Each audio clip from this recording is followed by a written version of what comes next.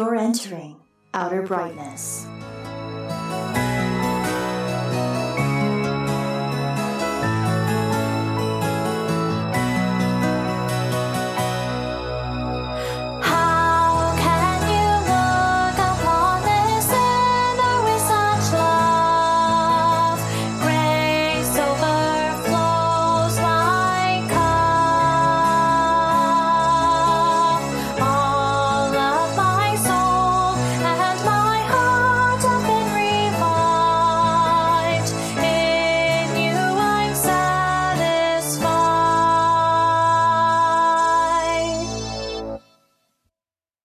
Hey Fireflies, this week we will be discussing a topic with a big scary name, hermeneutics. No, we aren't talking about the monsters. According to D.A. Carson, hermeneutics can be simply defined as the art and science of interpretation. Biblical hermeneutics is the art and science of interpreting the Bible. And this is from Carson, Must I Learn How to Interpret the Bible? When it comes to understanding what a text says, it is unavoidable that we are interpreting it.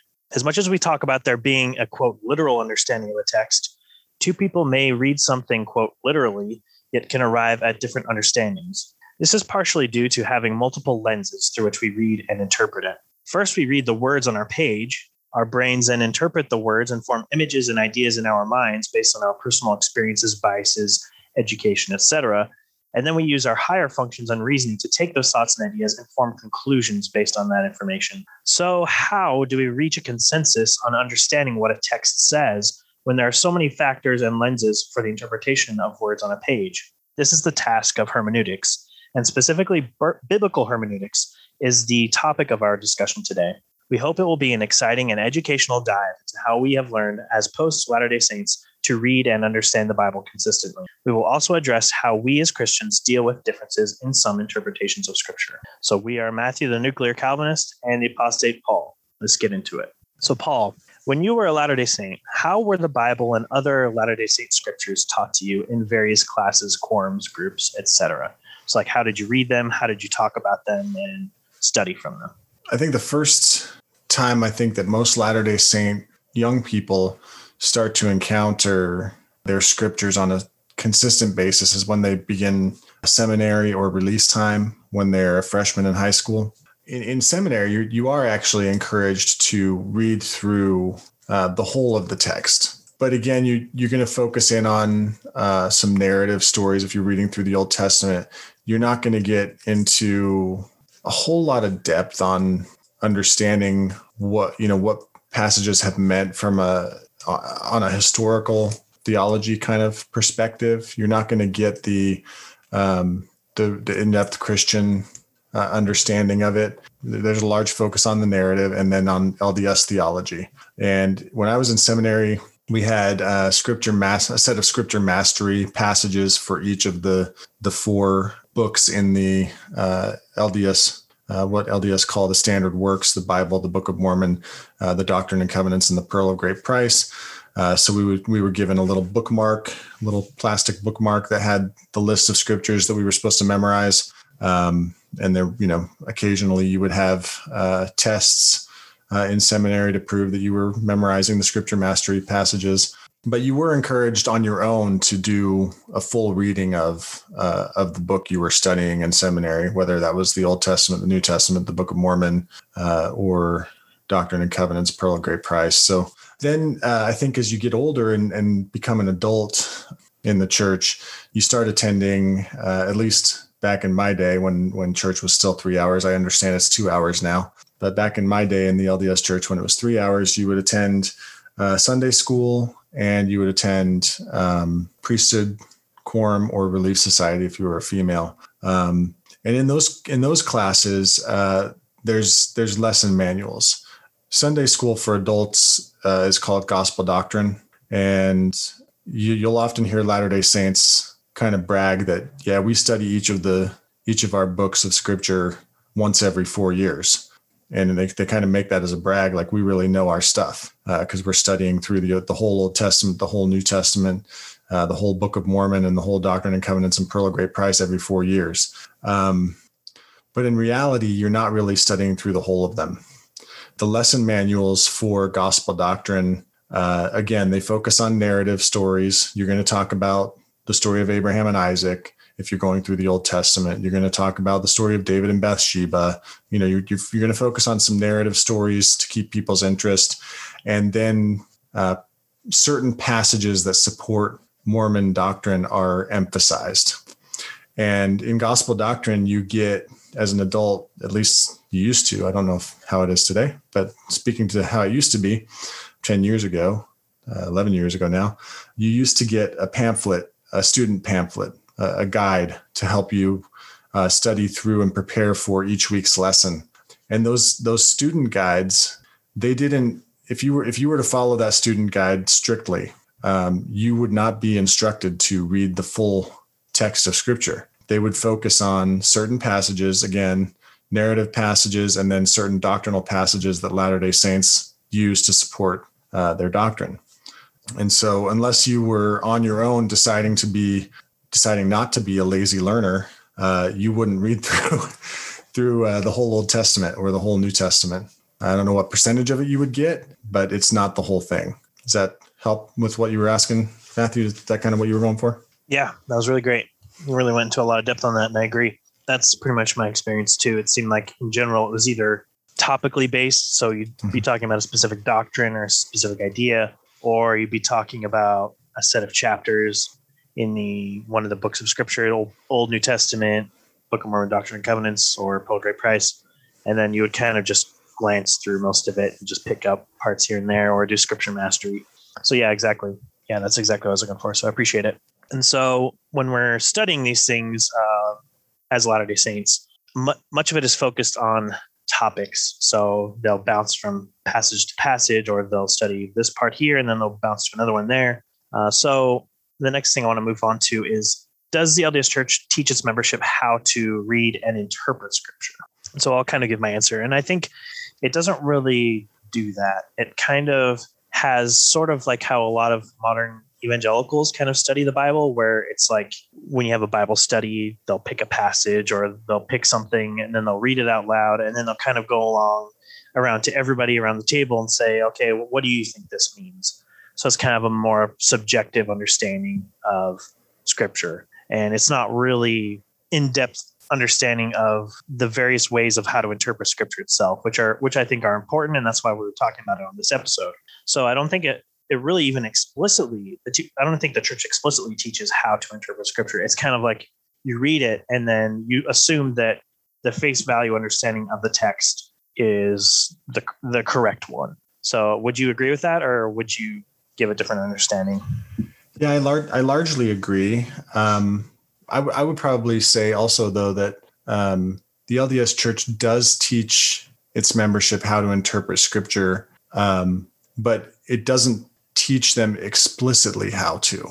It's kind of more you pick it up as you go along in these topical lessons. And I would say that the way they teach you to interpret Scripture is to interpret Scripture in light of the teachings of their prophets and apostles, and or the teachings of additional Mormon books of Scripture. And the way that's done is that in these topical lessons, say you're studying the topic of faith, the lesson manual will instruct the teacher to have a student read from a passage of Scripture that touches on faith. Maybe you'll read through the Hall of Faith in Hebrews 11, right? And then, or a portion of it. And then there will be a question, what is faith? And then, the class will be asked to kind of answer and talk about that question. And then there's a bunch of quotes from Latter-day Saint general authorities talking about what faith is. And so the kind of lesson that's taught by osmosis and kind of repetition is the prophets and apostles are going to tell you what to think and how to think and believe about what Scripture says. And so you kind of come to that understanding through guidance that I think is deliberate, but I don't think they explicitly teach that necessarily. Yeah, thank you. Yeah, I agree with you that they do understand Scripture in light of the teachings of the church or the teachings of their leadership. But like you said, it's implicit. So it's kind of almost like they the way that I was trying to explain it that didn't really make sense, or it didn't really come out the way I was hoping, is that by reading a passage with all of this in your mind already understood, all the teachings from the church and from the Book of Mormon and Doctrine and Covenants, when you read a passage, you're already looking through that lens. And so when you read it, you say, oh, okay, that's what I already agree with, or it already fits with what I understand, rather than critically trying to look at the text just at what the text says. And so you read 1 Corinthians 15:29, I think is a reference that talks about baptism for the dead. Oh, Paul's teaching baptism for the dead. And then it brings in all this association with the temple and salvation for the dead and all that. So it's kind of like they're prepping you, they're front loading with a lot of information so that when you see certain words or ideas, they automatically pop in from your memory. And then they'll assume that, oh, that's what the text is saying. It's agreeing with what I've already learned. So that's kind of what I was trying to explain. I didn't do a very good job with that. No, I think you did a fine job. I want to ask you a question about this, though. Sure. Something I was thinking about earlier today. So the LDS Church kind of revamped its scriptures, I think, at the end of the 1970s, and included what we used to know of as the Bible Dictionary, the Topical Guide. There were a bunch of study aids added, footnotes that kind of cross-reference across all of the 4 standard works. And then they also included footnotes that would tell you what certain words in Greek meant, right? So these footnotes were added to the King James Bible. I'm curious, did you ever have in the classes you were in, like a teacher refer to those Greek footnotes or talk about them in any way? To my memory, no. I do remember a discussion I did have with my mission president, my mission once, where we were having one of our personal interviews, and he pointed to the passage in, I forget which gospel it is, might be Matthew, where the woman touches the edge of Christ's robe, and because she had the issue with blood, and so she wanted healing, so she approached him and touched him. And Jesus said that he felt that, in the King James Version, it says he felt that power came out of me or came from me. And then there's a little footnote there that says, like, or another translation of that is virtue, right? I know it's the opposite. It's virtue in the text, I think, and power is in the footnote. And so then my mission president made that connection to say that virtue is power. So even though in reality, really the translation just means power, it's not talking about virtue. It's just, Christ felt that strength or energy was leaving. Oh, wow. So that's only instance I can really think of where that was used. But now that I think back on it, I was like, well, that wasn't quite how that you should use that. Yeah, for sure. And I do remember a few instances, where someone like an elders quorum might ask what, if we were looking at a passage and they happened to glance down at their footnotes, they might ask the question, okay, what are we supposed to do with this Greek footnote? It says this word can also be translated as this other thing.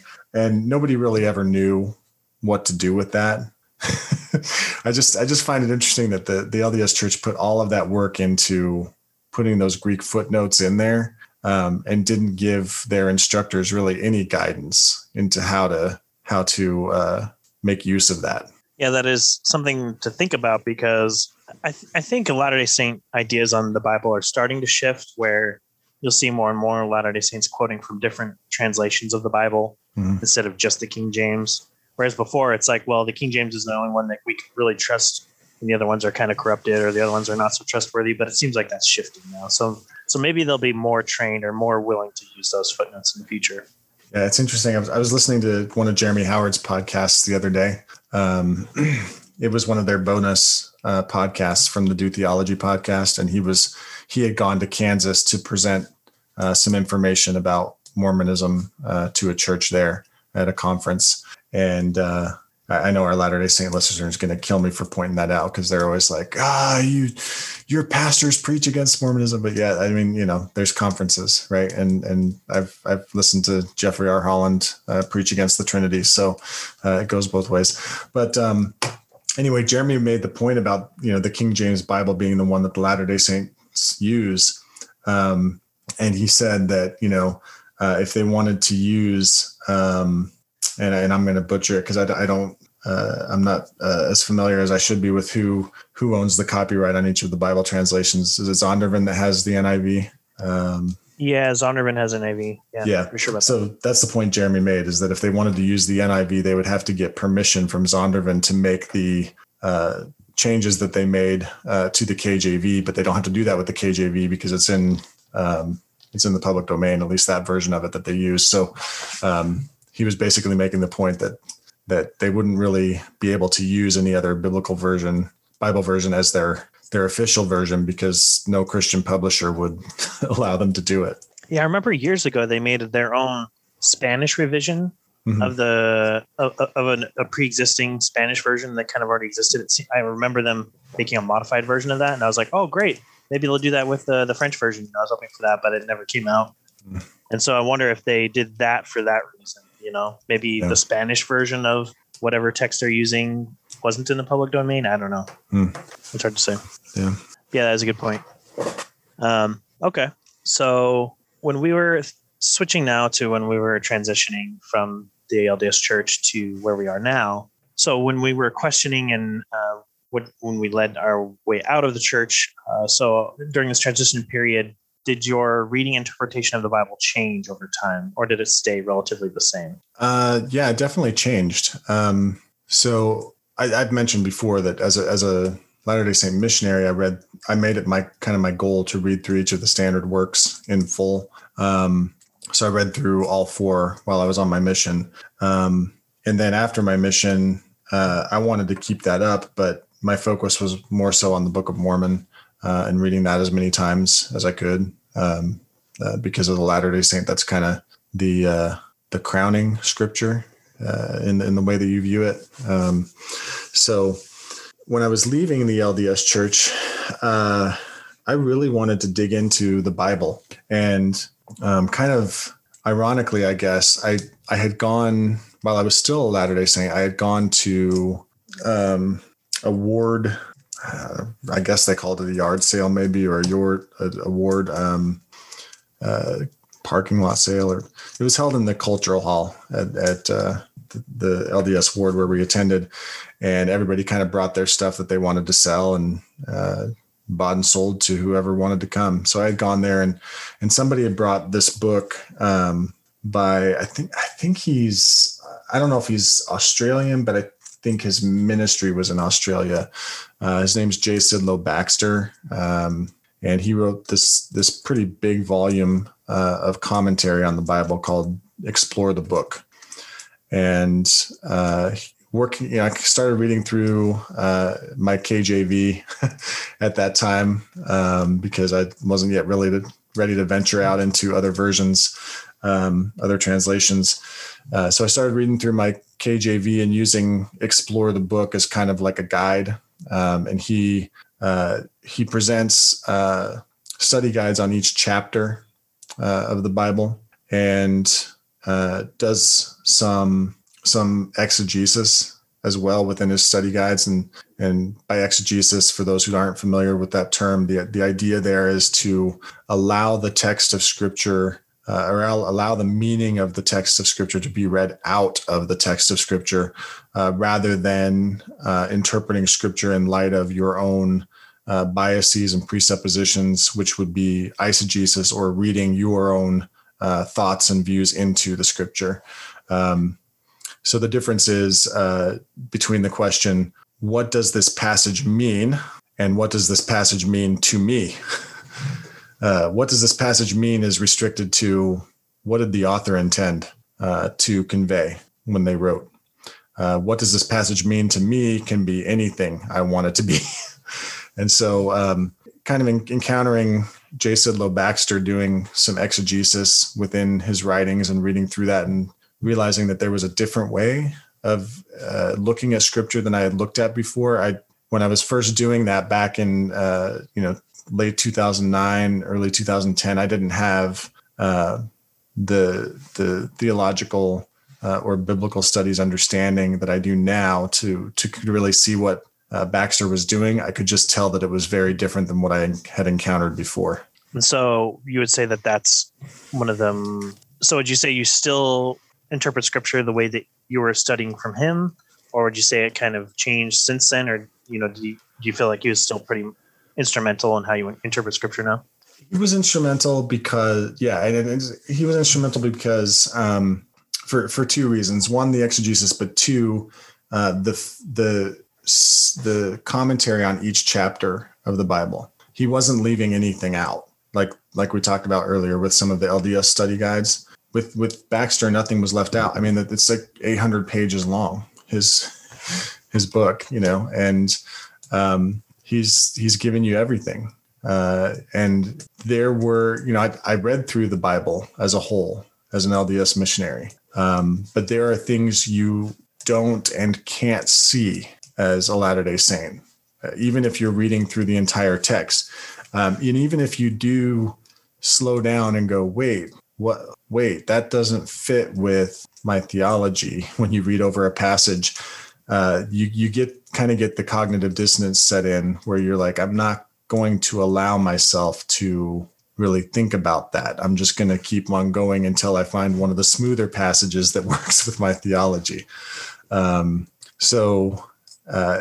either see some of that stuff and ignore it, or you just don't see it at all because you're so focused on looking for your theology in the Bible. And I did that a lot as a Latter-day Saint, looking for my theology in the Scripture rather than interpreting Scripture in the way that it means. And I'll give you a quick example of that. There's a passage in the Book of Mormon, and I'd have to look it up to see exactly what it is, which passage it is. And I won't do that now, but for the sake of time, but I'll just say, kind of to give you the gist of what the passage says. It's talking about the writing of the Nephite records, and that out of the writing of the books, out of the writing of these books, these records, the world would be judged, right? Is kind of the gist of the passage. I was on my mission, and there was a missionary who had become kind of a friend of mine in the MTC, and we never served kind of in the same area much while we were on our missions. We were always in different cities. Well, not always. There was one time when I was in Budapest and he was also in Budapest, but different parts of the city. So we would occasionally see each other on P Day, preparation day. But for the most part, we were in different cities. And this missionary had gotten into some trouble out in one of the smaller towns where he and three other missionaries were serving. They had had a pool party with some of the teenage young women in the branch there. And of course, for missionaries, swimming is forbidden. And so is fraternizing with females. So it was kind of a big deal. All of the missionaries were transferred out of that area to other areas of the mission. And he had called me to talk about it. And, kind of express his regrets. And I got off the phone call with him late one night, and I was feeling pretty concerned about him, just wanted to make sure he was okay. He was upset about the whole situation. And I went and, started praying and reading through the Book of Mormon. And I came across that passage and I was like, wow, that's awesome. Out of the books that are written, the world shall be judged. So then I started writing in my journal about how good this elder was and how good I knew him to be. He was a good guy. He got caught up with some elders who got him into trouble, because I was like, oh, out of the books that are written, the world shall be judged. So the record I make is going to impact how God judges this elder, this missionary. You know what I mean? And that sounds pretty naive, but that's eisegesis in a nutshell, right? That's looking at the text and bringing your own emotions, your own thoughts, your own experience to it, and making it mean something to you rather than understanding what the text should mean from what the author intended it to mean. Yeah, thank you for that story. That's another classic example that's abused even by Christians is the Philippians passage that says, I can do all things through Christ who strengthens me. And, that's just been abused and used for, passing tests and eating a 5-pound burrito or whatever, when in the passage, it's talking about persecution, so yep. It's not talking about doing whatever, It's not talking about you becoming all powerful to do whatever you want to do. Exactly. Yeah. Yeah. So thank you for that. So yeah, I would agree. I would also say that the way I understand and read scripture is different from when I was a Latter-day Saint. And I think one of the most instrumental books to help me was a book that I read shortly after starting to either consider or actually start attending a Reformed church. I believe it was in 2017. So yeah, that was when I started attending. There's a book called Getting the Garden Right by Richard Barcelos, and I recommend it all the time to people to read. It's a really great book. It kind of talks about the doctrine of creation and the covenant of works and covenant of grace. And we've talked about that with Ben Hink and Darren Caldwell in our episode on covenant theology and what is covenants. So I recommend that episode. And so I mentioned in that, and that just really opened my eyes to understanding how to understand and think covenantally, reading the scriptures in terms of how God relates to mankind in terms of covenants, but also just interpretation of scripture, because he starts off in that book by saying, look, we need to interpret scripture consistently. We can't just, like you said, read a passage and put our own emotions or our own thoughts into it. We have to understand and pull out what it actually wants us to understand. And so it talks about several Reformed hermeneutics principles that we'll get into in the full discussion. And that just helped me to understand, okay, yeah, there are a set of rules that can help us to read scripture and understand it the way that it was intended to be understood and to interpret it consistently, rather than just reading it as a big jumbled pile of books written by fallible men, which is how a lot of critical scholars view the Bible. So, yeah, so I would say that from the perspective from now to as Latter-day Saint, I think I try to look at the Bible more critically, although you'll never be able to completely overcome your own biases and your own experiences when you're reading the scriptures, but we should at least be conscious of them and try to interpret the Bible regardless of our experiences and our biases, to try to interpret what God wants us to really know, rather than putting what we feel like we want to know into the text. We should be willing to be molded and changed by what the text says. Yeah.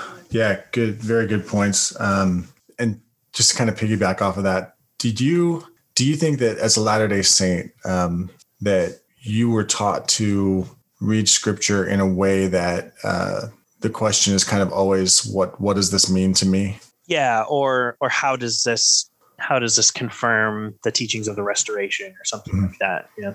Yeah. I have a couple of thoughts on that. There's a passage, I know we're kind of going back to the second question, but it just kind of, the thought struck me. There's a passage in the Book of Mormon. It's early on in the Book of Mormon. I think it's supposed to be Nephi writing, right? And it says that they reckoned all the scriptures unto themselves. Are you familiar? Remember that passage? Yeah. I'm trying to remember. They reconciled all the scriptures unto themselves. And that passage is shared with you quite often as a Latter-day Saint. And in lessons, so one of the things about Latter-day Saint teaching and culture that some Christians may not be familiar with, who have never been Latter-day Saints, is that in Sunday school and priesthood quorums and Relief Society, the teachers are called from among the lay members of the congregation. And that's not always the case in Christian churches. Often you might have elders who are teaching those classes. Or if you do have someone who's more of a volunteer, it's someone who has some training and teaching often, at least from my experience. But with Latter-day Saints, that's not the case. Someone can be called to teach gospel doctrine, maybe because they're a good orator, maybe because they're a good teacher. They can keep a class's attention, but they don't have training in teaching necessarily. And that's especially true in elders quorum, where you're either an elders quorum president or you're an elders quorum. You're in the elders quorum presidency as a counselor, and you're just kind of designated as the instructor for the group. And you have the lesson manual that you follow, but I think a lot of times, and my wife mentioned this about Relief Society as well, a lot of times because there's these instructors and teachers who don't really have a lot of training, they will often fall back onto the question, what does this passage mean to you? Or what is whatever we've just read, whether it's a passage of scripture or a passage of, or a quote from a general authority, what does it mean to you? And there's also the culture within the LDS faith that testimony is really, really important. Your own personal testimony. Once a month, there's fast and testimony meeting where members of the congregation are encouraged to stand up during the main service on Sunday and share their own testimony. And that is very personal. It's very subjective as to what is shared. And so that carries over into those classes. So when the question is asked, what does this mean to you? It's wide open for whoever to say what they think it means or how it's impacted them. And you can get far astray of what the intent of the writing actually is in those classes. So just another way that kind of LDS culture kind of teaches you implicitly to interpret scripture in light of yourself. And I think that passage from the Book of Mormon, we reconciled all the scriptures unto ourselves, is another passage that kind of invites you to do that. Yeah, it's a great point. And I think it's because, they're so focused on application that it's almost like that's kind of immediately where they skip to. They don't skip, we'll talk about the different steps of understanding a passage, but it's like they want to skip all of those and say, okay, well, how does it apply to us? They just want to get straight to the final destination. Right. And it's not that that's bad in and of itself, but first you need to understand what the principle is being taught here and, like what the background is and the culture and then the circumstances themselves, and then drawing out the principles from the text rather than just saying going immediately to application, because then you can get, R.C. Sproul himself said in a series, I forget which one, he said that there's only one true meaning of a text in terms of what the author is actually trying to convey. But the way that could be applied is many different ways. And so, depending on circumstances, depending on, the principle has applications to a lot of different things, but the way the text is meant to be read and understood is only really one way. Right. But it seems like the way you were describing and the way that I also experienced, it's like, well, there isn't really a single way. There's many different ways. And as long as you're within the barriers of, these boundaries of what the LDS Church teaches, you can kind of take what you want. You can interpret it however you like. And you're not really seeking after one single understanding. You're kind of have some leeway there, I guess.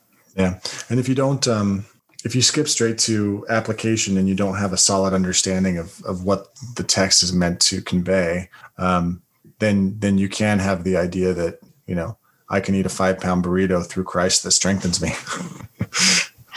Yeah, true. Yep, exactly. Yeah, some great thoughts. Did you have anything else to add? All right. So moving on to our fuller, longer discussion. Let's see. So in the introduction, I quoted D.A. Carson, who stated that biblical hermeneutics is the art and science of interpreting the Bible. So first off, let's talk about why we think it's an art. So I have a kind of nebulous idea, so maybe, Paul, you can help me out with making it maybe more concrete. So why do you personally think it's an art? So it's an art because communication is flexible, right?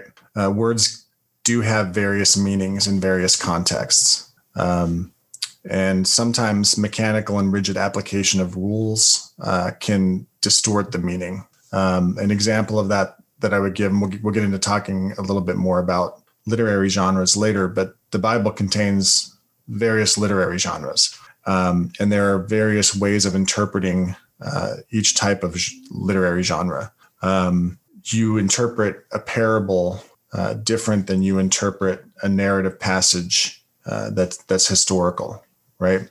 The passages in Acts that talk about Luke and Paul traveling from city to city, Paul being imprisoned, Paul writing letters to churches, Paul traveling to Jerusalem to meet with the Jerusalem Council, right? Those passages are meant to be historical passages, an historical record of Paul's and Luke's traveling and preaching. The parables of Jesus are not meant to be interpreted in the same way that those historical travels are. There's, there are two kind of differing schools of biblical interpretation early on in Christianity, the Alexandrian and Antiochian school. The Antiochian school kind of took lots of things as metaphorical. So you can, and I was listening to a podcast the other day about Mary, and the question being debated was Mary sinless? I don't know if you caught that gospel truth debate or not, Matthew, but it was a Roman Catholic and a Protestant debating, was Mary sinless? And the Roman Catholic was presenting some views from early Christian interpreters from the Antiochian school of biblical interpretation. And so he was making the case that, Mary is like the Ark of the Covenant, right? And so you have a historical figure, Mary, who becomes kind of like a metaphor. And has a metaphorical approach to that school had a metaphorical approach to scripture. So, the application then of that understanding then becomes, Mary was sinless because she bore the Son of God, and she was wholly like the Ark of the Covenant, right? So that's one way of interpreting scripture.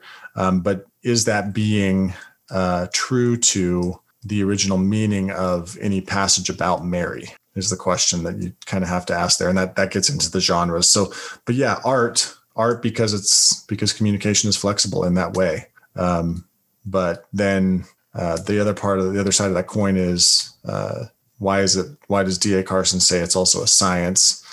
Science because it has rules that can be classified in an orderly system, right? There's rules of syntax. There's ways of understanding different literary genres, et cetera, that make it a science as well as an art. Yeah, that's great. That's a really great summary. I was thinking of it in terms of like art, in terms of like a painting, and if it was just solely an art, well, you could take that paint, you could take the same paintbrushes and ink or whatever it is you're using to create your art, and you can make whatever you want. There's no real rules. But it's also a science because we have certain presuppositions about scripture, and they're not just presuppositions that we add to the text, but scripture itself says that it's God breathed and that it's true. And so we have to understand scripture in light of those facts.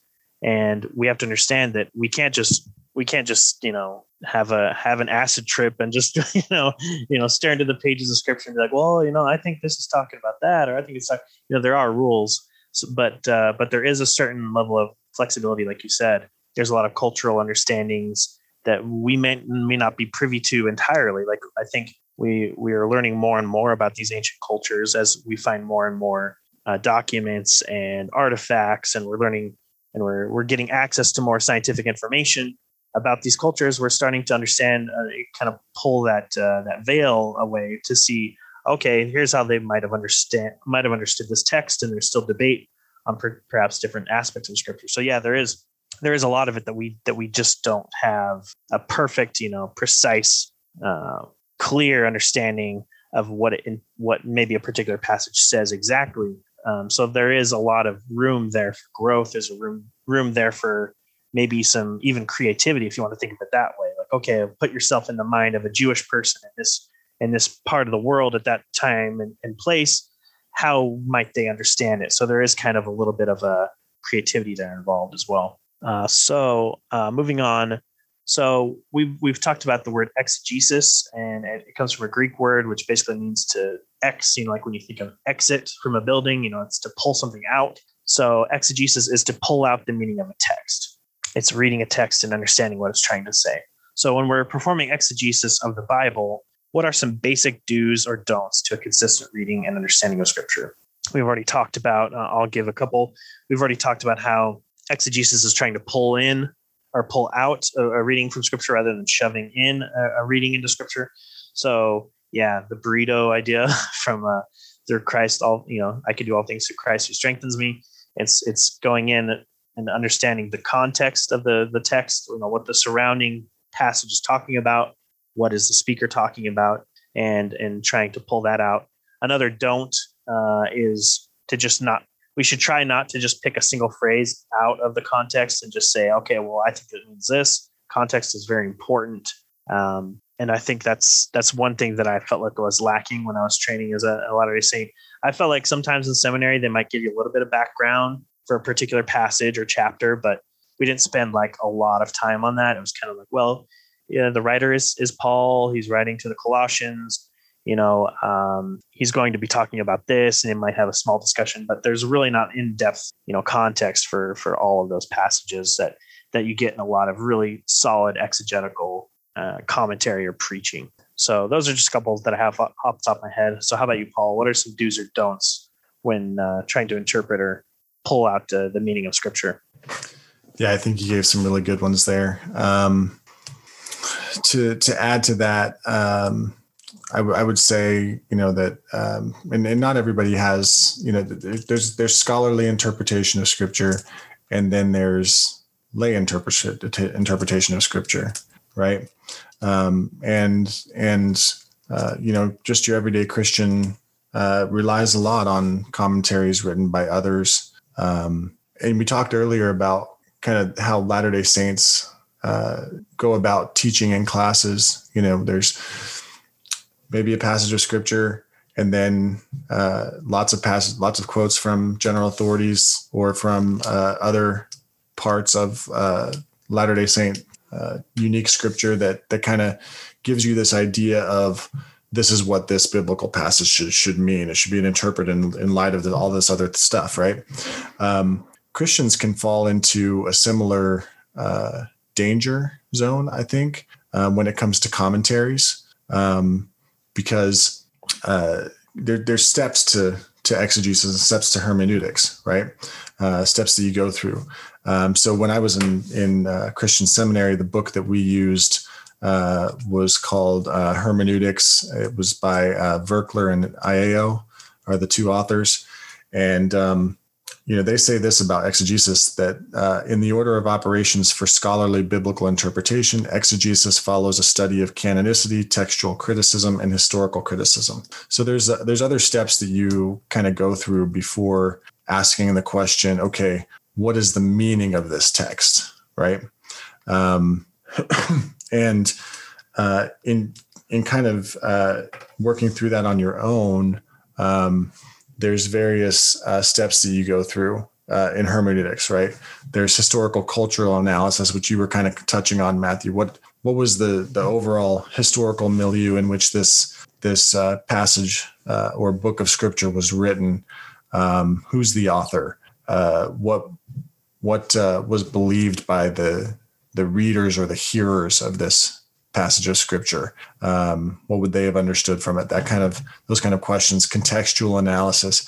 How does it fit within the overall argument that the author is making? If you're looking at a single passage, what are the other related statements or doctrinal arguments that the author is making that or makes elsewhere in other of that same author's writings that you could use to try to understand what is being said in a particularly difficult passage. Then there's lexical syntactical analysis. What do the words mean that are being used? Are there other possible meanings that these words hold that are different from the meaning that I understand on face value that may play in here? We talked a little bit about that earlier with the Greek footnotes in the LDS scriptures. This Greek word can also mean this other thing. That's what you're doing with lexical syntactical analysis.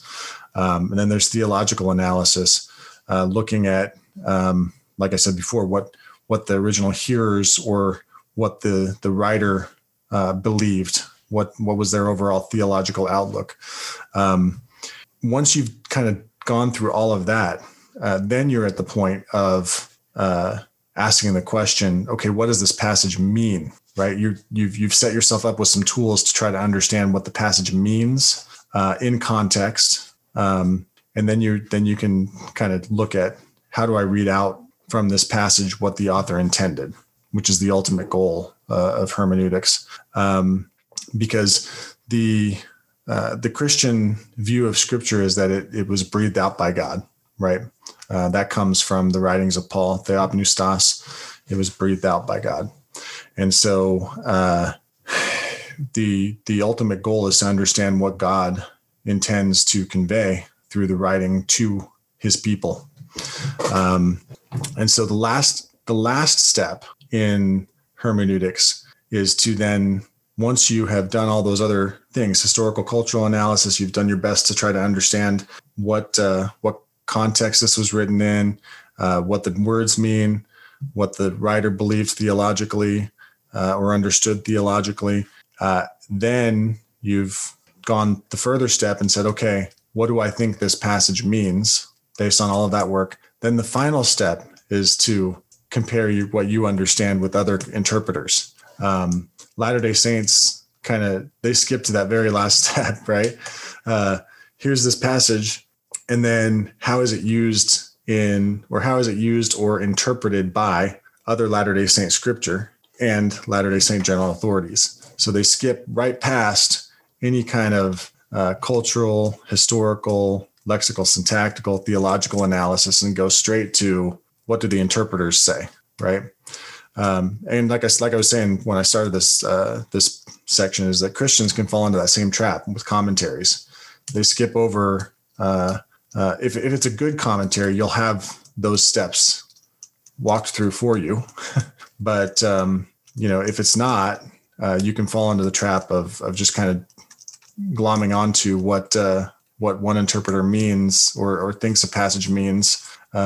And not really getting at what the passage actually means. You're just getting an interpreter's take on it. Yeah, that's a great point. I was going to ask you, so how do Christians avoid that? But it seems like you kind of already answered that. You want to make sure that if you're reading from a commentary, that they do try to approach all these different aspects of interpreting the text.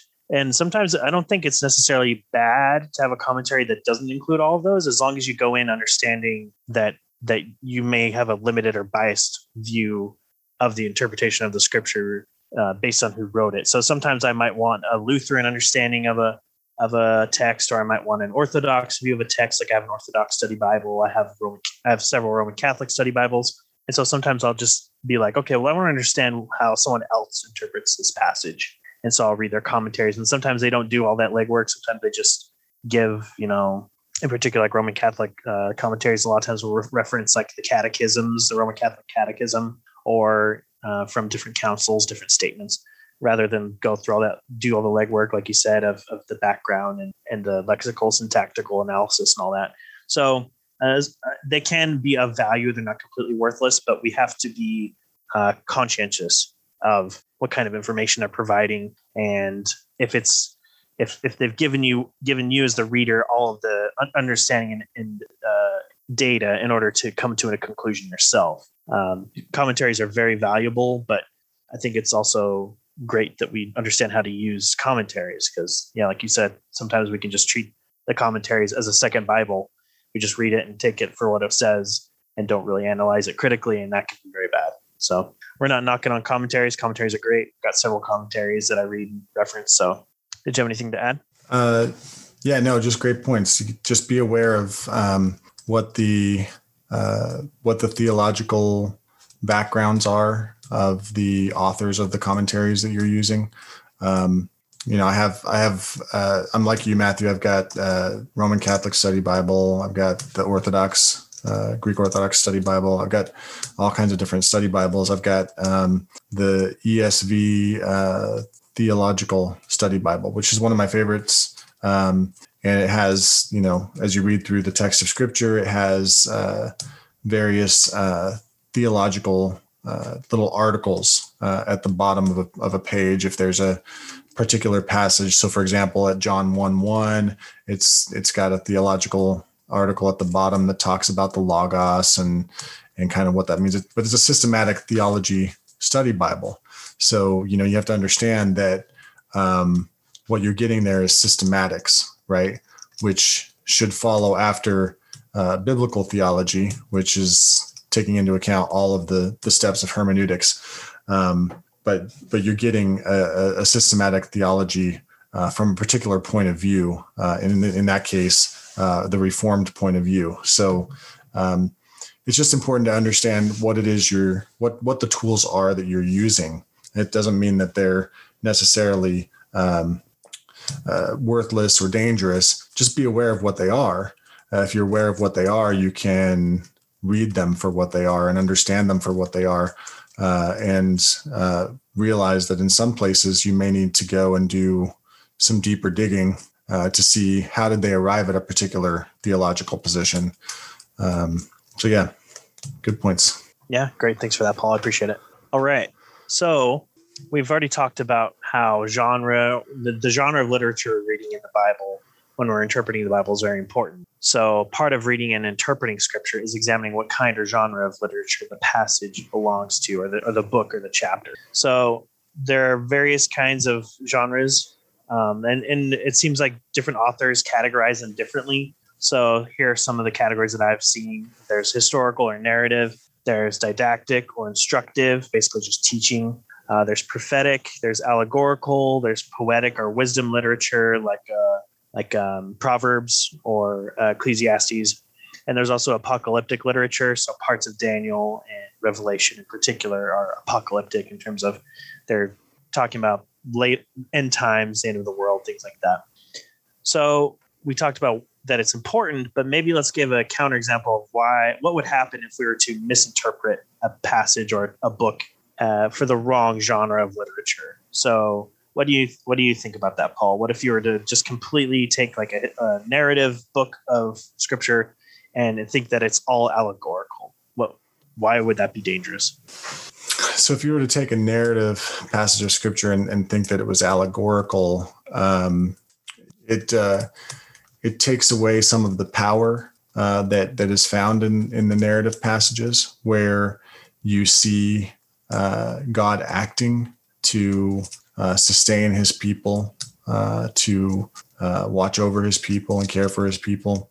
If you take that and make it allegory, you're going to completely miss the power of narrative. And that, the same kind of thing goes for misinterpreting other types of literary genres within scripture. There are, poetic and wisdom. There's poetic and wisdom literature, right? And interpreting that rightly means not necessarily interpreting it as historical, right? Poetic literature can be epic. It can cover historical events, but not all poetry does.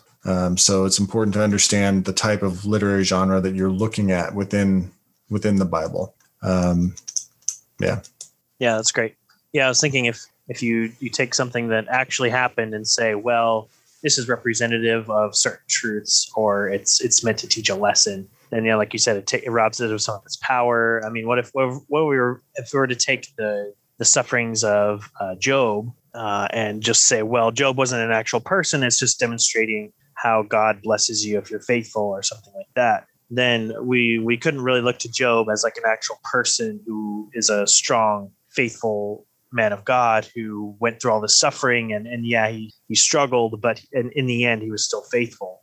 So you lose the message there in terms of what is meant to convey. It's not just meant to teach truths.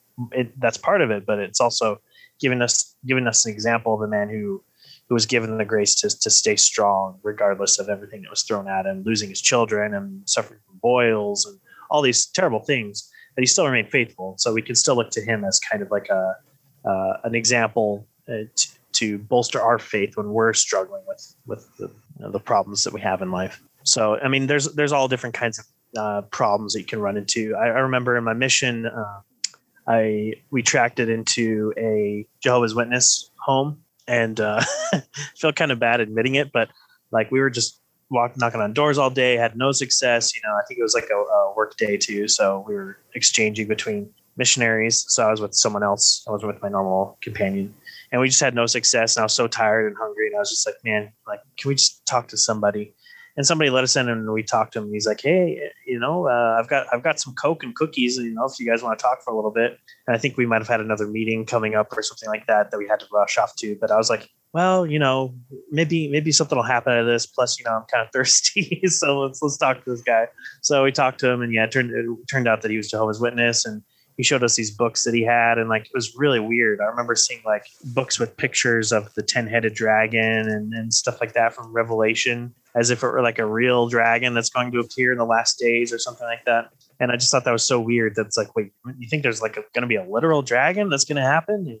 And maybe that wasn't the case. Maybe it was just an illustration, for to kind of help you understand what the passage was saying. But if we take apocalyptic literature, which is highly symbolic, and it uses numbers and it uses colors and figures and animals to demonstrate or talk about certain truths, talk about certain events that will occur in history that could be precise moments in history or could occur over long periods of time. If you think that they're literal, you're going to come off with a completely wrong understanding of what the passage is trying to talk about. And so, and even if you have the same values or same hermeneutics, there's still debate as to what these apocalyptic books of literature are trying to say, which is why you have different views of the end times in terms of the millennium. And so Christians have to kind of go with those passages with broader willingness to be wrong about those passages. So they have to be, kind of have a sort of humility in going to these apocalyptic passages. So there's a lot that needs to be done when you go to those specific passages versus something like in John chapter 1, where it's very, very clearly talking about how Christ is God in the flesh and how he was the light of the world and he's to save those who come into him in faith. To them, he gave power to become children of God. So they're much different passages of scripture, and we should do our best to try not to confuse different genres of literature.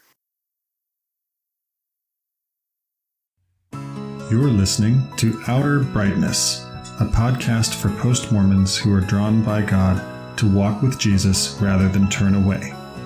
Outer brightness, outer brightness, outer brightness, outer brightness. There's no weeping and wailing and gnashing of teeth here, except when Michael's hangry, that is, hangry, that is, hangry, that is.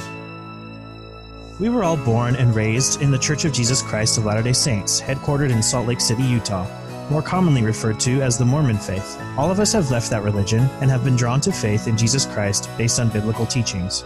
The name of our podcast, Outer Brightness, reflects John 1:9, which calls Jesus the true light which gives light to everyone. We have found life beyond Mormonism to be brighter than we were told it would be, and the light we have is not our own. It comes to us from without, thus Outer Brightness. Our purpose is to share our journeys of faith and what God has done in drawing us to his Son. We have conversations about all aspects of that transition, the fears, challenges, joys, and everything in between. We're glad you found us, and we hope you'll stick around. All right. So in addition to understanding what kind of literature a passage is in the Bible, there are different rules in reading and interpreting scripture, and we've kind of alluded to them or referred to them specifically. So here is a set of different rules that are different types of analysis. There's the historical cultural analysis. How does the passage fit into the context of history and in the culture in which it was written? There's the contextual analysis, how the passage fits in with the passages surrounding it. There's the grammatical and syntactical analysis. What is the grammar? What are the words used in the original language? What do they mean? Or what could they mean? And the theological analysis. So how do we take the context and grammatical syntax of the text and interpret this in terms of our beliefs? So maybe we don't need to go through all of them in depth, but maybe we should just go, I guess we can go one by one. I just didn't want to take a whole lot of time on this one. So for the historical cultural analysis, we already talked a little bit about that. Would you like to talk more about why that's important, why it's important to do the historical cultural analysis? Yeah. So like you said, historical cultural is looking at the historical milieu in which an author wrote in order to understand his allusions, references, purposes. So there's a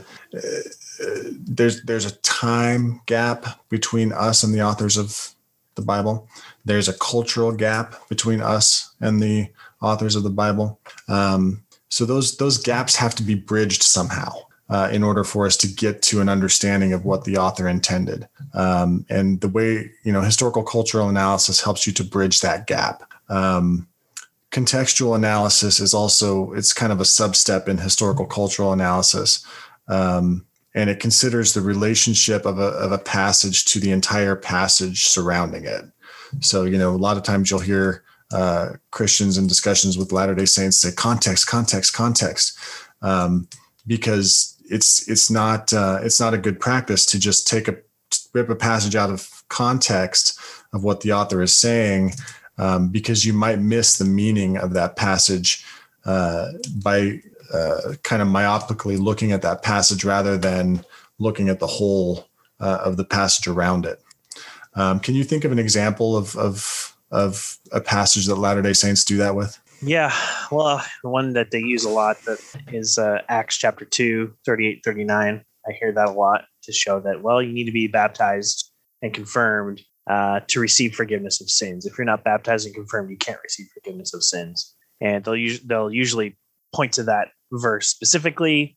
And I don't think I've ever once heard a Latter-day Saint really talk about the context of Acts chapter 2. That it's Peter speaking. He's speaking to those Jews who had kind of they may have either willingly or overtly consented to Christ's death, or they may have just been passive, or maybe they're people that are worried that because they came to the realization of their sins and that Christ, their Savior, had died, and so maybe they're a little bit worried that their day of salvation is past and there's no salvation for them. And so there's all this contextual, interesting, great, awesome stuff that is lost. It's not really divulged, and you just skip straight to chapter 2, verse 38 and 39, and use that as a proof text, and you miss a lot of the richness in the background and what's actually being taught there.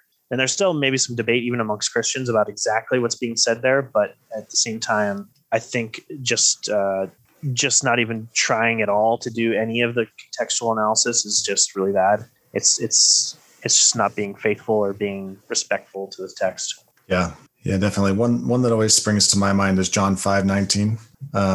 When I was kind of freshly out of the LDS church and kind of beginning to try to witness to Latter-day Saints as a Christian, I remember talking to one guy online about LDS views of theosis and becoming gods themselves, and he threw this passage at me in John 5:19, which says, "So Jesus said to them, 'Truly, truly, I say to you, the Son can do nothing of his own accord, but only that what he sees the Father doing. For whatever the Father does, that the Son does likewise.'" And he implied that what that passage means is that the Son is going through a mortal probation just like the Father did, because this is the way that Joseph Smith uses this passage in the King Follett sermon. And I remember kind of feeling like I was pulling my hair out with this guy. Like, I kept asking him the question, so are you saying that the Son can do nothing of his own accord except that which he sees the Father doing? So he's doing exactly what the Father did in his mortal probation. There's this whole other meaning that is kind of dropped into this passage. And, if you zoom out and look at the whole passage of John 5, what's being talked about there is the healing at the pool on the Sabbath, right? Jesus heals a man at the pool of Bethesda, and then he starts getting criticized by the Pharisees for having done so because he did a work on the Sabbath, right? And so when Jesus is saying, look, my Father's working and I'm working until now, in verse 17, and then in 19 says, "Truly, truly, the Son can do nothing of his own accord." He's making a case that the Father is healing, right? And he's healing also. He's not making a case that he's coming to earth to do exactly what the Father did on his earth. So like you can really get lost in what a passage means if you just myopically look at that one passage and don't zoom out to look at the context. And then there's also the Psalm 82 and John 10 reference, which says, "This is not saying your law, you are gods." That's so often quoted to prove that we are either literal offspring of God or that we can become gods. Yeah. So that's and we've even talked about how we have different understandings of that passage too, Psalm 82. But both of us in the various Christian understandings I've read don't come to the same conclusion the Latter-day Saints do. So even if we do disagree, even if we might not come positively to the same understanding of a text, we can rule out what it doesn't say by trying to do our due diligence and doing our homework to understand the text, what it's trying to tell us. What about the grammatical and syntactical analysis? Why do you think that's important? You're the seminarian, so the original languages perfectly, right? Definitely not perfectly. I am no expert. I've taken 2 semesters of each. Hebrew and Greek. That does not make me an expert. It makes me just enough to be a little dangerous. But the lexical syntactical analysis, grammatical syntactical analysis, it's important because, as we talked about before, words have different meanings. They can have different meanings. They can have different meanings in different contexts, right? The context of how words are used can change their meaning. And also, they can have different meanings at different historical periods of time. I think everybody all our listeners are probably familiar with the way that the meaning of words shift over time. Slang the meaning of slang shifts, and other words as well. It just, they can come to mean different things at different times. And so that's why lexical syntactical analysis is important, is to take a look at, okay, who is the author of a particular book of scripture? When was it written? And what did the words of the words used by the author mean in that particular time in history? And the way that is studied is by looking at, Paul the Apostle uses words in ways that, and even creates some words, right? Like theopneustos, that you don't find anywhere else. But then he uses lots of everyday Koine Greek words, right? That you do find in other contexts, in other Greek writings of that same historical period. And so you can go back, and scholars can go back and look at how is this word used in these other writings of the same period to understand what Paul might mean by it. But even then, you have to look at the way that Paul uses those same words in other parts of his own writings to understand, is he using a particular word in a way that is idiosyncratic to the way it's used in broader Greek culture? And can you tell that from the way he uses it throughout his writings? So that's why that step is important. Yeah, that's great. Like I don't really have any studying of the original languages, but I watch programs I watch James White's Dividing Line. I really like watching Ligonier's teaching series and things like that. And they'll talk about how there's a semantic domain, how that like each word will have a range of possible meanings, like you've been talking about.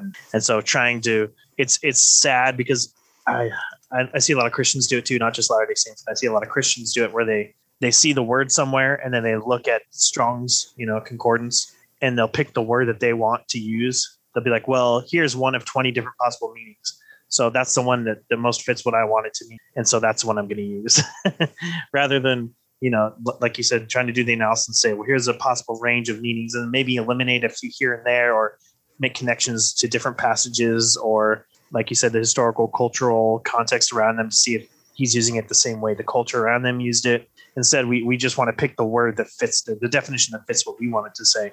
And so that's another thing we should not be doing when we're doing that kind of analysis. Let's see. So what about the theological analysis? So I kind of summarized it as taking the context, taking all this analysis and interpreting it in terms of our beliefs. Is that kind of what it means, theological analysis, or is it slightly different? It's more like looking at what the theology was of an author of a book of scripture. Okay. Because not all authors. So you and I have different understandings of theology, right? The authors of scripture are the same way, right? So I'm going to have to do some compare and contrast here, I think, to make a point. So Latter-day Saint views of how scripture comes to be are influenced by the way that Joseph Smith produced scripture, or the way that Joseph Smith produced his writings, which are accepted by Latter-day Saints to be scripture. If I'm going to be speaking clearly from my current perspective. So, whether you're someone who believes that Joseph Smith had plates in front of him and put on a breastplate with some spectacles that were blessed by God to allow him to be a seer and read an ancient language that he didn't know personally, or you're someone who believes that Joseph Smith put his seer stone into a hat and put his face into a hat, and the words that were the analog to what was written on the plates were presented to him within the hat, and he would then dictate that. Whatever method you believe Joseph Smith used, that is not the method Christians believe God used to breathe out scripture to the authors of the Bible. Christians do not believe that God used the authors of scripture like a dictaphone, and that he removed their autonomy and they wrote exactly what he wanted them to write. Christians believe that God used the authors of scripture and their own personalities and their own understandings to breathe out what he wanted to convey. Ultimately, God is the author, but not in a dictaphone sense, if that makes, if that's understandable. So the theological analysis then is taking a look at an author of scripture, and it involves looking at their other writings to understand what they might mean. So it would mean if you're looking to interpret what Paul is talking about in Romans, you're going to take into account the rest of his theology presented in his other letters, because you might come to a passage in Romans that is a little bit hard to understand. Well, what might Paul mean here? Well, Galatians might help you understand what he's talking about there. So that's what you're doing there with theological analysis. Does that make sense? And you would also take into account the Old Testament, right? Because Paul would have been trained in the Old Testament. Okay. Exactly. Yep. Scriptures that came before, scriptures that came after. It's the idea that Scripture is consistent, right? Because it's breathed out by God. There is ultimately one author, but it's not done in a dictaphone sense. So you can gather a better understanding of what Paul might mean, or what Jesus might mean in some of the sayings of Jesus that are recorded in the Gospels by looking at the way he used the Old Testament. So that's what you're doing there with theological analysis. Okay, great. Yeah. And so it's important because unless Paul's just like bipolar and just a crazy person, and he means something in one passage of scripture completely contradictory to what he says elsewhere, it's important to know why he said, what he says in one place versus another. Sure. So we don't believe he's bipolar or schizophrenic. Right. We believe that when he writes something somewhere, he's consistent with what he writes elsewhere. Yep. And maybe an example will help. So Jesus says, destroy this temple and in 3 days I will raise it up. Right. Theological analysis of that statement, you're going to ask what did the apostles who heard him say that, what would they have understood? What would the Pharisees have understood him to mean, right? Given what they understood of theology and the revelation of God. And the author who records that statement of Jesus clarifies for us, right? He says he was speaking of his body. He was speaking of the temple of his body, right? He gives us that theological analysis that, hey, the apostles who were traveling around with Jesus as he preached, they didn't understand that at the time. They didn't understand he was setting his face towards Jerusalem for a purpose. And so, would they have understood what he meant at the time? No, but the author who wrote later was able to say he was speaking of the temple of his body. So do you think it's possible, and it kind of came up in our discussion with Ben and Darren on the covenants, so do you think it's entirely possible that we can study how someone would have understood what they were writing themselves, but they didn't quite have the clearest or fullest picture of what they were actually writing or what they were inspired to write? Yes. Yeah. I think that's definitely a possibility.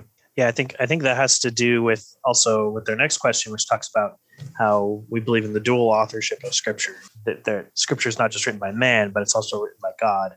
And so there may have been things that they wrote that they saw or heard or understood, but they didn't understand fully the clearest understanding of what God was trying to convey or was trying to inspire. And we see that too with like the images and the types and the shadows in the Old Testament, the animal sacrifices. Maybe Moses himself didn't even understand the fullest extent of what all of the different symbology in the sacrifices and in the Ark of the Covenant, what that was pointing to, which is ultimately Christ. So he might not have understood. I mean, we don't really know. But I think there was enough there that he did understand that he was a believer, that appointed to Christ and trusting in God's promises of the Messiah, that he was saved. So moving on to the next question. So like we've been talking about since the beginning, and you referenced this passage in 2 Timothy 3:16 through 17. It says that all scripture is breathed out by God and profitable for teaching, for reproof, for correction, and for training in righteousness, that the man of God may be complete, equipped for every good work. And another passage is 2 Peter 1:19 through 21. And Peter says here, we have the prophetic word more fully confirmed, to which you will do well to pay attention as to a lamp shining in a dark place until the day dawns and the morning star rises in your hearts. Knowing this, first of all, that no prophecy of Scripture comes from someone's own interpretation. For no prophecy was ever produced by the will of man, but men spoke from God as they were carried along by the Holy Spirit. So these are kind of proof texts that are used. And I know that it might seem kind of contradictory to what we've been talking about, like, oh, you can't just take a passage out of context and use it to prove what you're saying. But if you want to go into more context and read commentaries, these are basically both affirming the God-breathed nature of Scripture, that God spoke through these prophets and they wrote what was inspired, given to them. So when we look at this fact alone, and we've talked about it a little bit more, but maybe let's go more in depth about why it's important. So how does Scripture being breathed out by God, or theopneustos, as you said earlier, how does that inform how we interpret Scripture versus another book that is not breathed out by God? So what do you think, Paul? Yeah, I mean, it means that Scripture has something to say to us that is of real importance. You can read other books. You can read Harry Potter. You can read The Lord of the Rings, any other book that's not inspired Scripture, and it can be inspiring to you, right? You can read about the courage of Sam Gamgee, right? And be inspired by that to want to be courageous in parts of your life that may require you to be courageous, to stand up and do something brave. But Scripture comes to us with the idea that it is God-breathed. This is a message that God wants us to have. It's not just meant to be inspiring to us. It's not meant to inspire us to eat 5-pound burritos. It's meant to reveal to us the nature of God, his plan for humanity, his ultimate victory over evil. It's the idea that God breathed out this message to the world. It definitely informs how we should read it and how we should seek to interpret it and understand it. Yeah, for sure. Thank you for that. I appreciate it. And to add to what you said, I think when we look at those who view the Bible as just another set of books written by racist or sexist men or whatever, a lot of times modern critical biblical scholars will not try to look at the text with the understanding that it's inspired by God. And that means that, well, this book doesn't have to agree with that book, or this one doesn't have to agree with that one. They can be contradictory. There could be lies. There could be falsehoods. There could be all kinds of just bad ideas, bad teachings in here. And so we don't really have to follow them. We don't really have to believe them. But when we look at it as something that's also inspired by God, we can't really have that understanding, can we? I mean, can we look at, unless if we want to believe that God is also contradictory, or God could produce lies, if God is telling the truth and he says, well, this is what I'm telling you, we're kind of obligated at that point to believe what the book says, that it is true. That doesn't mean that everything, when Christians say that the Bible is true and that it's it's our sole infallible rule of faith and practice for the church, we're not saying, we practice the law of Moses. We're sacrificing lambs and doves and grain offerings and stuff like that. That's not what we mean. There is historical, or redemptive historical teaching. We believe that Christ fulfilled a lot of the requirements of the Mosaic law. But what we're saying is that everything in it is taught is true. So it doesn't mean necessarily we practice everything we do in it. There's a lot of things in there in the book that are, sinful. Like, there's examples of people that committed sin against God. That doesn't mean that's not an example or teaching that we should also do the same. So we have to be careful in how we interpret scripture and not just say, well, I believe it, and so I do everything it says, because if you do that, you could end up in some weird places. But when we read it, we should say, okay, this book is consistent. When God says something in one place, he's going to be true and correct in another place. He's not going to go against what he said elsewhere. And so where there might be some potential conflicts or tensions in texts where it seems like it may be contradicting where it says what it says elsewhere, maybe it just requires us to dig in deeper, look at the original languages, look at the possibilities of how a text may be read or understood. And instead of first coming off with the idea that, hey, these are just contradictory, the Bible contradicts itself, and move on, try to understand it more deeply and see, okay, how could we reconcile these passages?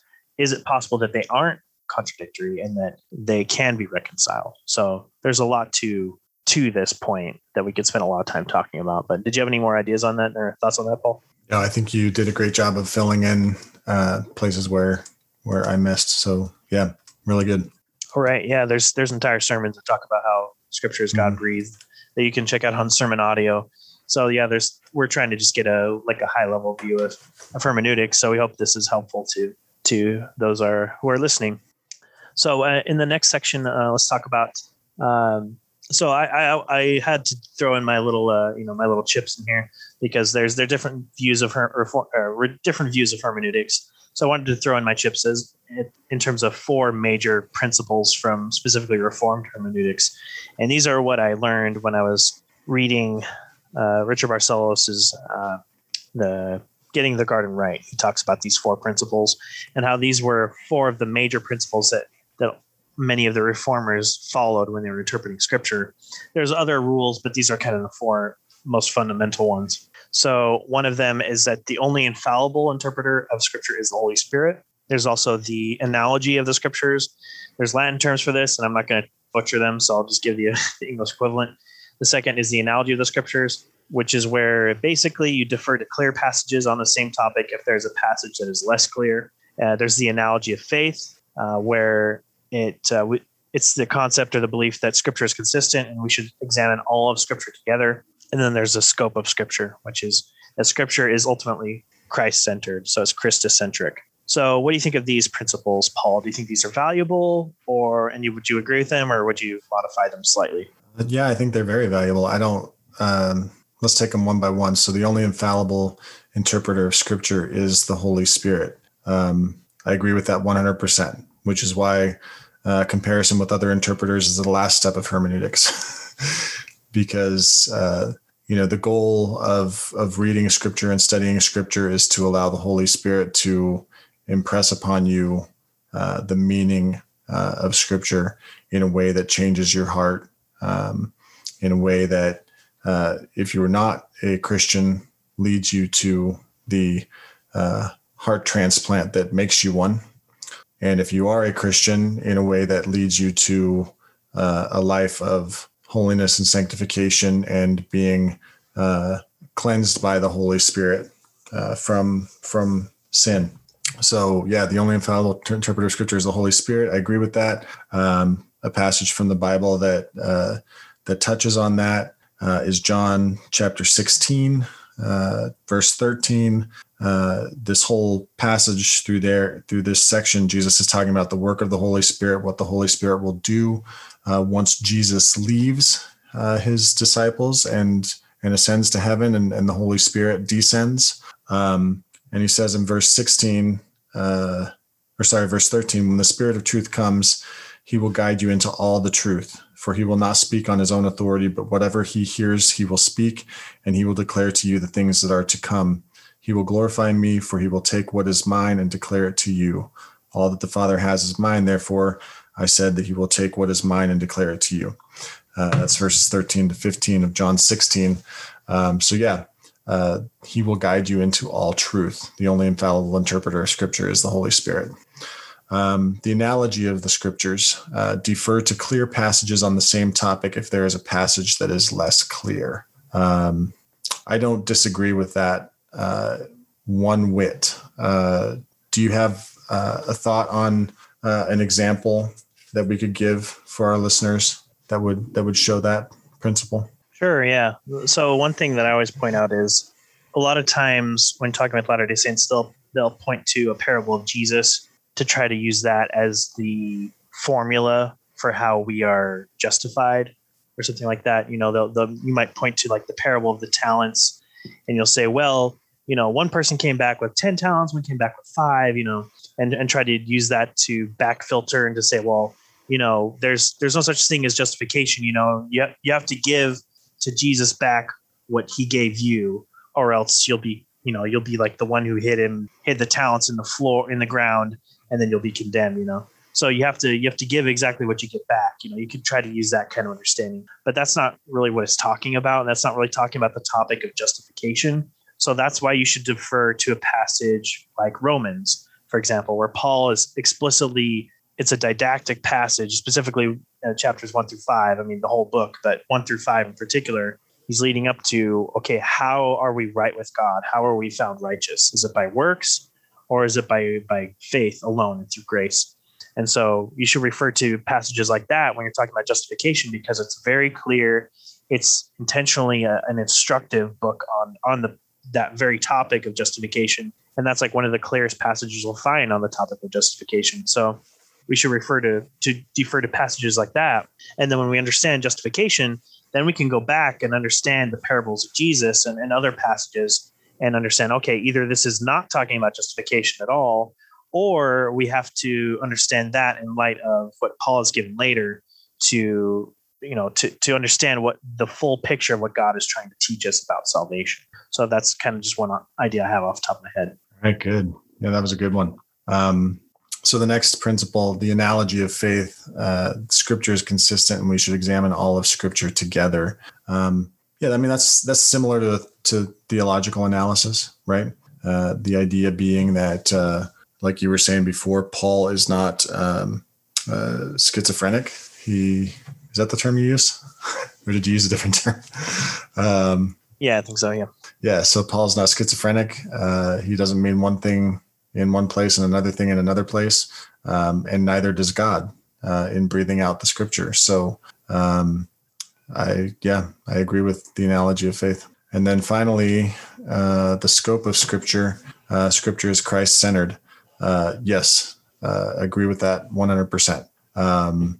When Jesus walked with the disciples on the road to Emmaus after the resurrection, he is said to have opened the Scriptures to him or to them, and said to them that they all speak of him. So the scope of Scripture is Christ-centered because Christ is God's plan of redemption for humanity. So. Yeah, I really liked all of these principles, and I couldn't find any problems with them either. When I was reading this for the first time, I was like, yeah, it makes sense. I mean, it's kind of like a no duh if you think about it. You know, it's kind of like a no duh moment when you're reading. You know, when you're reading a manual for operating something, it's like, yeah, obviously, duh. You have to put the electrical cord in the right way in the outlet, or else you're going to get electrocuted. But at the same time, a lot of times things aren't quite that obvious, and you have to be, by explicitly stating them, it all clicks and it all makes sense. So it's like, well, yeah, of course, you know, the Holy Spirit is the only infallible interpreter of Scripture. But then once you realize that and understand it, you say, oh, okay. So when the New Testament quotes the Old Testament and then gives you the understanding of what that passage means, that's the meaning of the passage. So we should take that as what's the correct interpretation and not some other interpretation. And so when you really start to understand these hermeneutical principles and put them in practice, it really starts to open up the Scriptures. At least it has for me. I could certainly do better, but you know, at least being conscious of them has really helped me. And these aren't extensive. These aren't the only hermeneutical principles, but these were kind of like the basics that a lot of the reformers agreed upon. And even nowadays, I think it's still valuable. Especially like we've talked about with critical scholarship, a lot of these are kind of just been kind of thrown out the window. You know, like they'll see the Old Testament as not Christ-centered. It's you know, writings from somebody who had some kind of ideas or some spiritual experience, and then Christianity came later and took these writings and then used that as the backstory for their new religion kind of. So, but since we do believe in God and do believe that he inspired all of Scripture and not just parts of it, then we need to view it as such. We view it as a consistent book of inspired writings. So do you have anything to add about this part? No, I don't think so. Okay. It seems like, I hope I'm not repeating myself a lot, but sometimes talking about it gets the juices flowing, and even if you repeat yourself, sometimes it'll kick something into gear that'll, Yeah, I'm the same way. We're good. So we've talked about how many times, even if you have the same interpretation of methodologies or principles, that you could, several Christians could come to a text of Scripture and not understand it completely the same way. So even if they understand the type of literature it is, and what kind of text it is, and use the same principles, they still might come to different conclusions. So do you have an example of a passage where Christians may interpret it differently? And could you explain why do you think it's interpreted differently? And is this a problem for Christian unity? Yeah, so I think maybe James chapter 2 is a good one maybe to look at. So let me find the passage. So this is a common one that Latter-day Saints use, but also some Christians may use as well, depending on their view of how one is saved. James chapter 2, verses 17, 18, 19. So also faith by itself, if it does not have works, is dead. But someone will say, you have faith and I have works. Show me your faith apart from your works, and I will show you my faith by my works. You believe that God is one. You do well. Even the demons believe and shudder. Do you want to be shown, you foolish person, that faith apart from works is useless? Was not Abraham our father justified by works when he offered up his son Isaac on the altar? You see that faith was active along with his works, and faith was completed by his works. So this passage is often thrown up to suggest that the idea that one is saved by grace alone through faith alone is a false teaching, because here you have James clearly teaching against that. So some think. But I kept reading because I think that's important. We talked about doing contextual analysis, right? I kept reading because it's important to read not just verse 17 where he says, so also faith by itself, if it does not have works, is dead, or verse 24. You see that a person is justified by works and not by faith alone. Latter-day Saints really like verse 24 because they're like, this is the only time that faith alone is, the words faith and alone are found next to each other in the Bible. So clearly the idea that you can be saved by grace alone through faith alone is not true. But James is pretty clear, I think, about what he's talking about, right? He's talking about someone who claims to be a believer and doesn't have any works. And he's not saying, I don't think that your works save you. He's not saying, hey, you have to do these works to be saved. He's saying that if you have true faith, if your heart has been changed, that will be reflected in your works. So if someone is saying, I have true faith, and their works do not reflect the life of a true believer, then they're not a saved person. And what the point that he makes about Abraham, I think, is really important, because he says, was not Abraham our father justified by works when he offered up his son Isaac on the altar? You see that faith was active along with his works, and faith was completed by his works.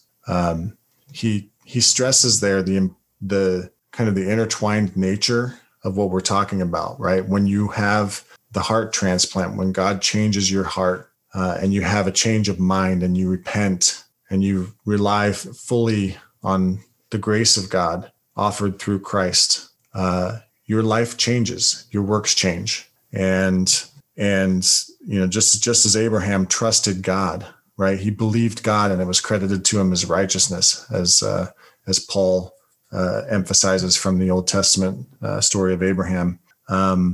It's trust, and that trust is worked out through faith, which includes good works. the kind of good works that Paul or that James is talking about throughout this chapter, which is the works of love towards one another, right? And so that's one passage I think of offhand. What do you think of, Matthew? Yeah, that's great. Thank you for diving into James chapter 2. Yeah, the one passage that immediately comes to mind is the one that caused the ecclesiastical division in the early Reformation, which is John chapter 6, when, it wasn't the Diet of Worms, or which one was it? I forget the council that they met, but basically Zwingli and Luther met to discuss the topic of the Lord's Supper. They agreed on, multiple points of doctrine, throughout. But then once they got to the point of the Lord's Supper and the nature of the real presence in the supper, that's where they had the disagreement. And there's various ideas or accounts of what happened. But, there's one account where, Luther just kept pounding on the table over and over again and saying the Latin words that the priests, the Roman Catholic priests, would use to say, "This is my body," "Hoc est corpus meum." And he was just pounding on the table, or he wrote it on the table. There's different accounts. So yeah, what does that mean exactly in John chapter 6 when, or not John chapter 6, sorry, the institution of the Lord's Supper, when Jesus said, eat, this is my body, or take, drink, this is my blood of the new covenant. Is he talking about this literally? Is he saying that his physical body and blood are present in the Lord's Supper? Or is he talking about symbolism only, that this is symbolic of his body and blood in the supper? Or is he talking about a spiritual presence, which is kind of what Calvin had, and Luther and Zwingli had a different kind of spiritual presence? So what is this? What is the nature of the real presence of the Lord's Supper? And that debate historically was the first real division of Christians in the Reformation. When they just couldn't reconcile over that, Zwingli and Luther, they had a separation, and I don't know if they anathematized each other or exactly what, but they just could not reconcile over it. And John Calvin and others tried to have kind of like a middle way where they, tried to reconcile the two sides, but ultimately there wasn't a perfect reconciliation to happen. So we do talk about how there's Christian unity, but at the same time there has been historical divisions in terms of the churches and interpretation of this passage. But as a whole, I think if I talk to my Lutheran friends who believe in that Jesus's body and blood is physically present in the supper, although it's a sacramental presence, it's not the same as like Roman Catholics believe. Or I talk to my Baptist friends who are not Reformed and who have more of a symbolic view of the Lord's Supper or a memorial view. I don't see discussions about saying, well, you're not even a Christian, you're not even a believer over this debate, this topic. We do get heated debates sometimes because we feel very passionately about how, our understanding of Scripture, but that's not the same as saying, well, you're not even saved, you're not even a Christian. So we do still have a Christian unity behind the gospel and behind Christ and what it means to be, saints in the body of Christ. And despite the fact that we do have this disagreement on the Lord's Supper. And, sometimes I think, well, I'm really glad that the denominational lines that exist on earth are not going to extend to heaven. And so we may get there and we may realize, well, actually there was physical presence, or no, there wasn't. So, there's just so many aspects to theology and doctrine that we can't know perfectly on this side of heaven. So there are many things we'll learn on the other side. But I think that's why we should always be testing ourselves by Scripture and being consistent in reading Scripture. Iron sharpens iron. We should always be willing to think critically and test what we believe, and not just say, well, this is what I believe and I'm going to stick to it. Certain things in the gospel, in Christ and Christology and theology, we should definitely, put our, hit our nails in the sand and never give up on those things, like Christ's divinity and, the Trinity. But we should be willing to be taught by the Word of God and be willing to be molded by it and be shaped by it. So that's one passage that I thought would be interesting and worthy of bringing up. And I think we might have talked about it in previous episodes as well. Yeah, it's good. I like it. There's definitely passages. I talked about James 2, another one that if you're having a discussion with someone who kind of has a faith plus works view of salvation, another passage beyond the James 2 passages that will often come right out is Philippians 2. Philippians 2:12. Therefore, my beloved, as you have always obeyed, so now not only as in my presence, but much more in my absence, work out your own salvation with fear and trembling. And they stop dead right there. And this kind of goes back to that principle we were talking about, the Reformed principles we were talking about earlier, right? This one goes to the analogy of the scriptures, I think. And also the analogy of faith. Scripture is consistent, right? So what if you're going to interpret James 2 to be inconsistent with what Paul teaches in, say, Romans, then what you have to assume is that James is contradicting Paul. And if you assume that, then you've kind of given up on the principle that the Holy Spirit inspired the writers of Scripture, that the writing of Scripture is breathed out by God and consistent. So, but looking at Philippians 2, you have to take that contextual step, right? That I did with James 2. You have to read beyond just the passage you're talking about, because verse 13, which follows directly on verse 12, imagine that. There weren't verses when Paul wrote his letter to the Philippians. He didn't intend for them to take just a paragraph and ignore the rest of it. He makes a point after what he says in verse 12. And actually, it's part of the same point. So work out your own salvation with fear and trembling. Why? For it is God who works in you, both to will and to work for his good pleasure. That completely changes the way you can understand work out your own salvation with fear and trembling, and what the cause of the fear and trembling is, because God is working in you, which is Paul's point in the whole letter of Philippians. When you zoom out even further, right? He begins his letter to the Philippians by saying, I believe that God who began a good work in you will carry it through to completion, right? Paul is consistent in that letter in his themes and what he's discussing, and what he's conveying to the Philippians is God is working in you, and that should be awe-inspiring to you and probably a little fearsome. So, yeah.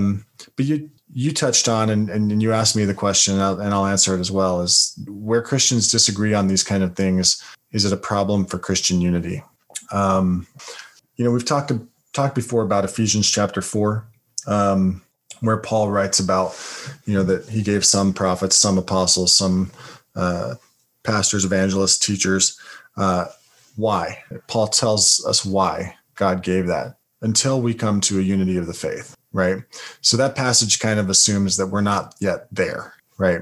So are these passages a problem for Christian unity? I think they can be, right? There are times when, like you were saying, there are certain teachings of Scripture that are so clear and so important to right living, right? Right thinking leads to right living.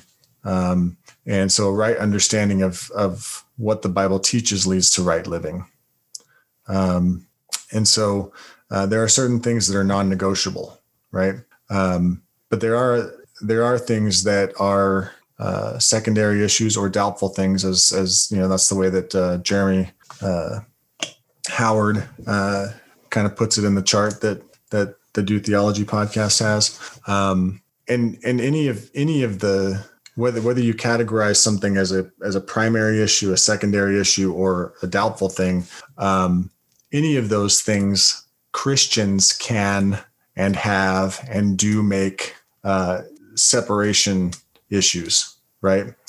The secondary issues and the doubtful things definitely should not necessarily be separation issues.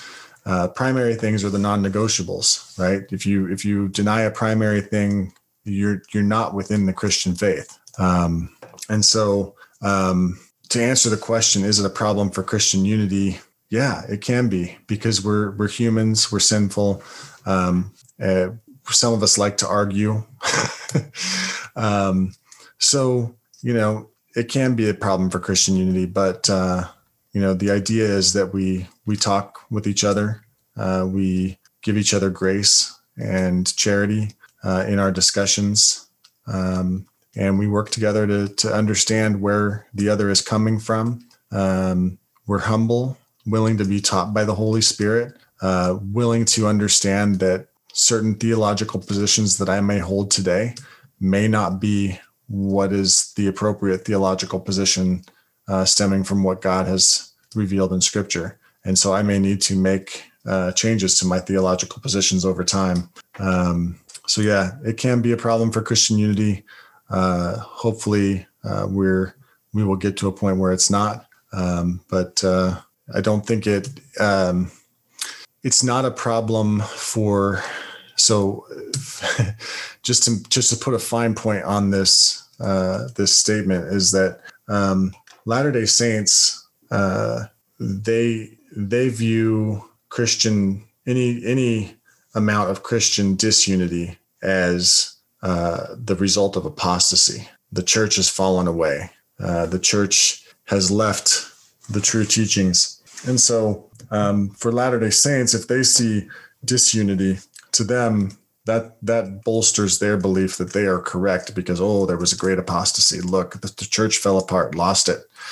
But I don't think that follows from the history of the church or from Scripture, as I talked about with Ephesians 4. It kind of, Scripture even assumes that there's going to be some disagreements, and Scripture even presents to us some disagreements in narrative passages, right, where you have the Judaizers going and causing trouble for Paul to the point where he has to go down to Jerusalem and have a talk with the Jerusalem Council and try to understand what are we to be teaching the Gentiles about which aspects of Judaism are part of this new movement of Christianity, right? So, yeah, I've rambled long enough, I think. No, it's all great stuff. Yeah, no, you made a lot of really great points there. And I think it really comes down to, a lot of it comes down to, do we believe Scripture is sufficient? And so I think as Protestants, we do believe that it's sufficient. As Second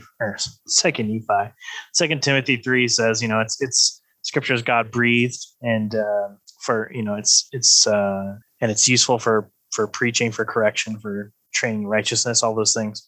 And even though we don't interpret it perfectly, I think that's kind of going back to our topic, the principles of hermeneutics. That's supposed to try to get past the biases, get past, to try to cut through emotion and all these other things that could lead us to an incorrect interpretation of Scripture and try to get at what it's trying to say. And I think if we apply that more accurately or more correctly, then I think it would help to get past egos as well. Like sometimes we get very upset when somebody disagrees with us.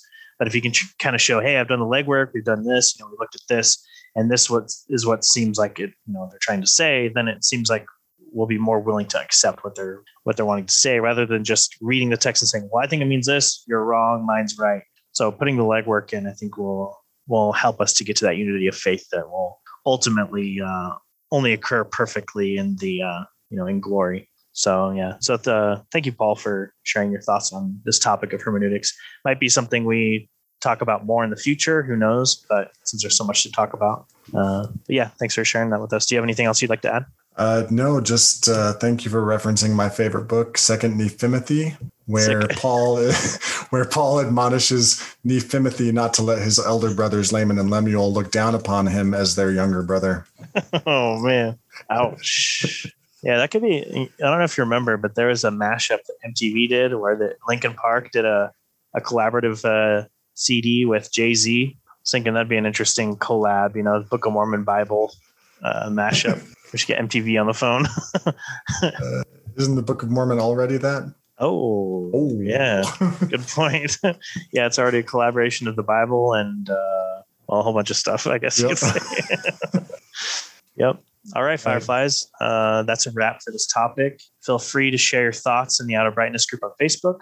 Is there an aspect of this topic we missed, something you'd like to see us discuss in the future? Please let us know. We thank you for tuning into this episode of the Outer Brightness podcast. We'd love to hear from you. Please visit the Outer Brightness podcast page on Facebook. Feel free to send us a message there with comments or questions by clicking Send a Message at the top of the page, and we would appreciate it if you give the page a like. We also have an Outer Brightness group on Facebook, where you can join and interact with us and others as we discuss the podcast, past episodes, and suggestions for future episodes, etc. You can also send us an email at outerbrightness@gmail.com. We hope to hear from you soon. You can subscribe to the Outer Brightness podcast on Apple Podcasts, CastBox, Google Podcasts, Pocket Casts, Podbean, Spotify, and Stitcher. Also, you can check out our new YouTube channel, and if you like it, be sure to lay hands on that subscribe button and confirm it. If you like what you hear, please give us a rating and review wherever you listen and help spread the word. You can also connect with Michael the Ex-Mormon Apologist at FromWaterToWine.org, where he blogs, and sometimes Paul and Matthew do as well. Music for the Outer Brightness podcast is graciously provided by the talented Brianna Flournoy and by Adams Road. Learn more about Adams Road by visiting their ministry page at adamsroadministry.com. Stay bright, Fireflies. Lord, to whom shall we go? You have the words of eternal life, and we have believed and have come to know that you are the Holy One of God, the Word made flesh, the risen Son. Heaven and earth will pass away, but the word of the Lord endures forever. All of this world is in decay, but the word of our God through ages remains.